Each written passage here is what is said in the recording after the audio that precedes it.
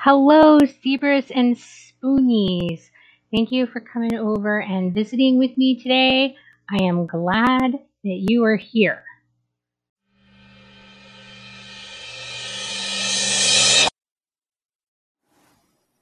Matter, as distinct from mind and spirit, is a broad word that applies to anything perceived or known to be occupying space, solid matter, gaseous matter, to be of importance, or to signify. That's how it's defined by dictionary.com. It is interesting that we use the same word to identify that something has substance and that it has meaning. Inherent in our language it is the suggested value that all things that exist have meaning. This single shared meaning suggests that simply existing equates with holding meaning and thus having value. While any one thing in the universe is of little significance when compared to the awe-inspiring whole, that whole could not come into being and into its full glory without all those little things within it. The microorganisms living on our body are too small for us to see or readily comprehend, yet they have a major impact on our health and well-being. We use this word matter, suggests that all things in existence are like this. We humans live upon the earth in much the same fashion that microbes live within our bodies.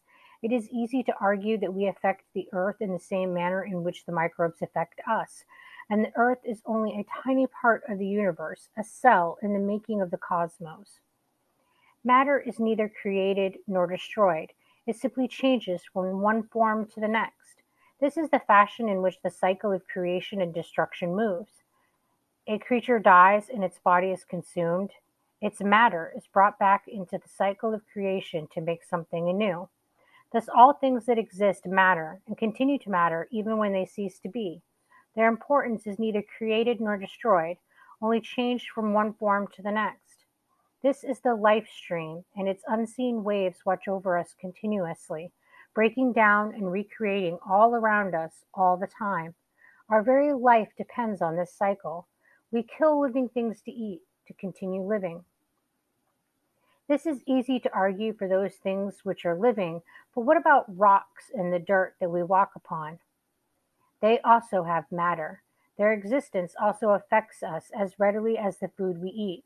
The mountains affect the weather patterns, which of course affect the way that things grow, live, and die. The soil holds the nutrients for the plants that we eat, living or not.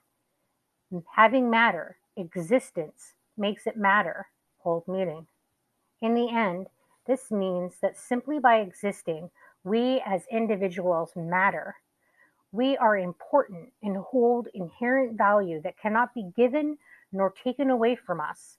This mattering is bound to our matter and a fundamental part of our identity.